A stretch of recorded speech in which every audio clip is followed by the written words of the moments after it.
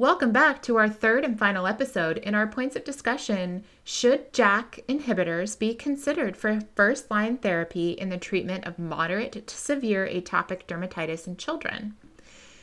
In episodes 1 and 2, the group discussed the use of JAK inhibitors versus biologics and other traditional therapies to treat moderate to severe AD in children.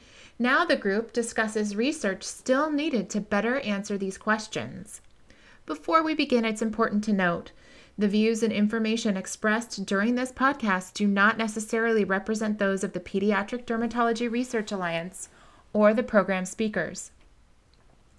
The purpose of this podcast is to be thought-provoking and to stimulate new ideas, new collaborations, and novel research. Any reference to medical treatment or disease management is for this purpose only. It is not an endorsement by PDRA or the speakers, and is not a substitute for medical advice, diagnosis, or treatment. Any decisions related to medical care should be made in consultation with a qualified healthcare provider. If you've listened to the first 2 episodes, you already know that this points of discussion topic is a bit of a departure from our usual point-counterpoint debate format. Instead, this series is a moderated discussion about the pros, cons, and nuances of choosing JAK inhibitors over other therapies for atopic dermatitis. This program is being moderated by Dr. Manelli Liu. Dr. Liu is a practicing pediatric dermatologist at Children's Hospital Los Angeles. She's the co-director for the Vascular Anomalies Center and is an associate professor of clinical dermatology at the Keck School of Medicine at USC. She is also the co-chair for the Pediatric Dermatology Research Alliance Atopic Dermatitis Psoriasis Focus Study Group. Now I'll turn it over to Dr. Liu. Thank you, Jen, for the introduction. And we're very excited today to have our panel of speakers. We think that this is a very timely podcast. We have 4 wonderful speakers tonight. Dr. Paller is the chair of the Department of Dermatology, Walter J. Hamlin Professor of Dermatology, and Professor of Pediatrics at Northwestern Feinberg School of Medicine. She's also a co-founding member of PDRA and co-chair of PDRA's Atopic Dermatitis and Psoriasis Focus Study Group. It's Amy Paller. Dr. Krikorian is a practicing pediatric dermatologist and chief of dermatology at Children's National Hospital in Washington, D.C. She also serves on PDRA's meetings committee. Hi, it's Yasmin Krikorian. Dr. Siegfried is a pediatric dermatologist, professor of pediatrics and dermatology at St. Louis University School of Medicine. She is also a co-founding member of PDRA and currently serves on PDRA's nominating committee. Hi, it's Elaine Siegfried. And last but not least is Dr. Yu, who is a pediatric dermatologist, director of contact and occupational dermatology, and assistant professor of adult and pediatric dermatology at Massachusetts General Hospital. Dr. Yu also serves on several PDRA committees. Hi, it's Jeff Yu. What research do you think is required or is needed for us to better answer the questions that have been brought up in our conversation? Head-to-head trial, head-to-head active comparator trial. And that's never, unfortunately, going to happen with off-label drugs. So we're never going to see, these off-label pimecrolimus and tacrolimus. It's just because the investment is just so very high, and that's so unfortunate for our patients. Now, the head-to-head trials that have been done with the JAK inhibitor versus dupilumab have been very interesting. They have been short-term. And I think as we see the ones go out farther, if we're going out to 24 weeks, we start to see that they're certainly equivalent to dupilumab, perhaps not superior as we go out further with time. But these are all done in adults. And I think you're absolutely right. These kinds of studies, I don't forecast are going to be done in anybody younger than adult age. Yeah, I think that Jeff may have mentioned this earlier, but I think the most common question we get is, well, so they're just going to have to be on this drug like forever? Something phrased in that manner. And so I think patients want to know, but I would also like to know, are there people who can come off? I think Amy described increasing the interval of drug injection until you can take them off. I haven't been able to do that yet, but I would love to see if there were biomarkers that would be predictive of people in whom one could do that, if that's even practical. Maybe Amy knows more about that from the studies that she's done, but that's the question that I'd have. And if we can show that it's disease modifying in the very young ones, then it would be really, really exciting, because then, hit them hard early and then maybe save them from a lifetime of this discussion. I'm talking about atopic dermatitis. With alopecia areata and vitiligo, I still find it frustrating that I can't prognosticate well for patients. And that's something that maybe the drugs aren't as relevant to, but they are, because if you had an ability to do that, you would know who to target for aggressive therapy, maybe with systemics, as opposed to giving them hope like, okay, we're just going to bridge you. You're going to regrow your hair, or you're going to repigment, and so on. So those are some of the topics that I am looking for studies on that I'm sure are being done, and I'm excited to see what will come of them. And we should put in a plug for designing those trials like that. I mean, because we know that people who have ophiacis distribution for alopecia areata, that's a worse prognostic sign, right? Or we know that with vitiligo, if you have bilateral as opposed to segmental vitiligo, that's probably a worse prognosis. And the studies should absolutely, I think, be designed that way. It would be nice. I think a major confounder, though, to some of these studies, at least for disease modifying, is we know that, in a certain population of children, as they get older, their atopic dermatitis does improve on their own. So 2-3 years down the line after being on dupilumab, did the medication actually modify their disease, or perhaps their atopic dermatitis naturally, got a little bit better? And I think that's the part that's going to be really difficult to see. But I do agree. I think if we can look at biomarkers, if we can look at objective evidence of disease, modification, I think that would be really interesting to see. Yeah, if we could just get a handle on the subsets, and do the best enrollment criteria to distinguish between the different types, that would be really great research, I think.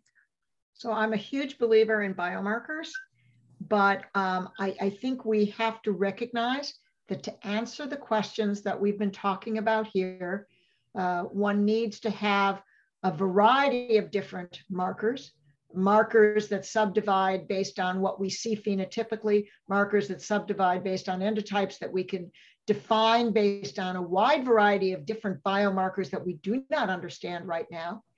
And that to answer questions, whether it be what was the natural course, or which drug would we predict up front someone may respond to, or even what kind of comorbidities would this patient have developed, and how we modify that with drugs, is going to take very large numbers of patients and a very long-term longitudinal study. This is not something that I see pharmaceutical companies wanting to support very readily, because you're going to need to have large numbers, all comers, not necessarily related at all to the outcome with their particular medication. There have been biomarker studies that have been done as part of drug trials. And at least to date, I don't think there has been anything that's been a major breakthrough in trying to help to predict which drugs one person or another might respond to. We're probably going to be needing to do big data analysis, not just looking at what we know to be the biomarkers of disease that have been correlated with severity, let's say, but perhaps very different markers. And it may involve things besides just transcription or even proteomics, but going to metabolomics or lipidomics or some of these newer frontiers that we haven't been paying much attention to. So we have great technology, but the investment would be huge and probably require something that's not even been started at this point.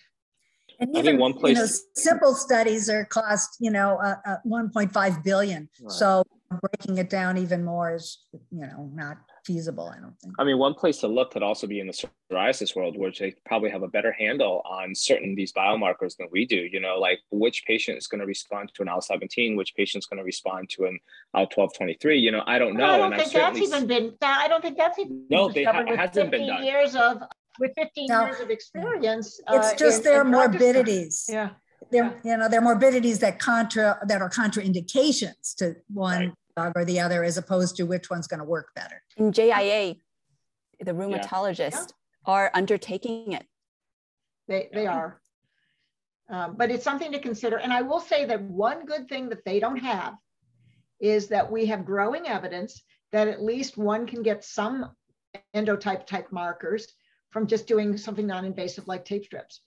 So you can think about getting blood and doing some big data analysis on the blood. You can think about coupling that with tape strips that may look more at the epidermal markers and some of the more innate immune markers, but those may be valuable. And a new area is pharmacogenomics. And that also is something that you can do at any time during the course, because they're always going to have the same genomic markers, and try to decide, although I'm not sure what direction, of course, but try to see if there might be any markers within that realm as well. So there are a lot of possibilities that we uniquely can do in taking care of the skin. But yes, that would be a major long-term investment. But I think first and foremost, what we need to understand as a group is, are JAK inhibitors safe, right? Like in children. And I think getting everybody to come together and log the patients that they have on it and take a look at, 5 years down the line, 10 years down the line. These are long-term studies, but several years down the line, and just get the evidence that perhaps there isn't that perceived risk that we all have, and people should be more comfortable prescribing it. I don't know. But I think these are things that are going to take a group of investigators, perfect for Pedro. Yeah, it would be great if we could get some investment in PEDRA, for example, to be just having some simple form to track all patients that have gone on a JAK inhibitor and see what happens over the next 5, 10, 20 years. But that is quite an investment, because it would take a lot of sites, a lot of work, a lot of manpower hours. Yeah, even a registry is something that is just enormously expensive and requires a lot of administrative support. And usually isn't broad-based. Anything else? We talked about the safety, but I'd want to just return to the safety of the topicals in young patients, because when you have, for example, and I know we perhaps suggested that the JAKs aren't as helpful in alopecia areata, and that's probably the case when applied topically just because of where the hair sits. But let's talk about 2 or 3-year-olds is a really different ballpark than a 12-year-old. So I am interested to see what will come of use of the drugs topically in that population for any of these diseases and the safety. Are we going to be more worried about absorption? We say 20% in older people, but is that 10% in a 2-year-old? Is that 5%? Should we be using much less of it, a thinner amount? Are the ointments, and so on. So I wonder about the very young patients and the research that's going to come on them, and if that's even in progress or being thought through. So there is a study right now with upadacitinib down to 3 years of age. And that could well be an indication that comes out in the future. I'm going to make one other comment, though, for us all to think about. And I've thought about this quite a bit, because I have many patients with atopic dermatitis who are moderate, and I have them for long periods of time. And the only way they stay in some modicum of control, and it's not necessarily great control, is because twice a day, they're putting on at least a medium strength topical steroid. These agents have never gone through the same kind of rigorous assessment that our most recently available medications have gone through. We do not, by any means, routinely look at what kind of ACTH, stimulation suppression, there would be in patients who for years on end are putting sometimes class 2 topical corticosteroids on their bodies to a large extent once or twice a day. And I think about this when I think about putting them on something like dupilumab or even a JAK inhibitor, because we don't know what they're doing with applying this, but we do know that it's got to be affecting them to some extent. I'll tell you anecdotally about a patient of mine whose dermatitis was largely on the hands and feet. And it was just a problem. So I gave him some clobetasol to use just for a few weeks on his feet to try to jumpstart and get it under control. He happened to be a diabetic. He could not use it because every time they put on the clobetasol, his blood sugars went so high. We have no idea, even with these topical steroids, what kind of long-term effects we might be having, because it's just not been studied. Yeah, I have a patient exactly like that who was very fastidious about monitoring their diabetes, and they got completely out of control when using a combination calcipotriene, betamethasone, and, that happened too. But, I never use topical corticosteroids long-term more than 15 days a month with a measured amount, because I've seen lots of adrenal suppression, and I'm well aware that the topical corticosteroid studies, the longest term that we have is 4 weeks for anything, and we have very few studies that are used down to 3 months. Most of them are 2 years and up, and many of them are 12 and up or 18 and up. So it is definitely an area of unmet need. I have one other thing just to drop, because we have so many other areas of unmet need with inflammatory diseases that we don't understand the pathophysiology. I mean, you look at morphea or discoid lupus or the pityriasis lichenoides that are so difficult to treat. And I think that topical JAK inhibitors, may offer something there, but, we're never going to have the kind of level 1 data that we need for those diseases, unfortunately. So I don't know if people saw this, but you can actually get 2% tofacitinib now compounded for $75, which is very affordable compared to the price that you would pay for, ruxolitinib on label if you don't have the right insurance. So I wonder if this may be, an area that, like, for your hand and feet dermatitis patient, for people who might need it all over, using a topical JAK sometimes as a steroid sparing agent, even in an affordable manner, might be helpful, just because the data on that at least shows it's beneficial in atopic dermatitis. I guess, but how much better is that than using tacrolimus or, Right, but right. I think for selective patients in whom we would think that a JAK inhibitor could be very valuable. And let's talk outside of atopic dermatitis. Let's talk outside of some of these other disorders we talked about. Any lichenoid disorder, for example, should be driven by an interferon type 1 pathway and should be amenable to a JAK inhibitor. I think there are many uses that we might consider. And yes, the prices come down for compounding, but I would still put out there that there are many families that $75 for a tube, and especially if there's fairly extensive involvement, is absolutely not affordable. Absolutely. This discussion has been wonderful. And thank you for the wonderful discussion, the many points that you have brought up, the many questions, and for making us think about these really important issues that are so important for our patients. Well, thank you so much for listening to Points of Discussion. Should JAK inhibitors be considered for first-line therapy in the treatment of moderate to severe atopic dermatitis in children? We hope you enjoyed all 3 episodes. If you have questions, you can reach out to us at info@pedraresearch.org. I want to thank our moderator, Dr. Manelli Liu. I also want to thank our guest speakers, Dr. Powler, Dr. Siegfried, Dr. Kerkorian, and Dr. Yu. Thank you so much for all of your amazing insights on this topic. I would also like to thank our program sponsors, AbbVie Inc., Eli Lilly and Company, Regeneron, and Sanofi Genzyme. Pedra is solely responsible for all the program content and selection of all presenters, authors, moderators, and faculty. You can find more educational content at www.pedraresearch.org/education. You can also follow us on Twitter, Facebook, LinkedIn, and Instagram. Pedra members can download the free Pedra app just by going to your Apple or Google App Store and searching for Pediatric Dermatology Research Alliance. Thanks so much for listening.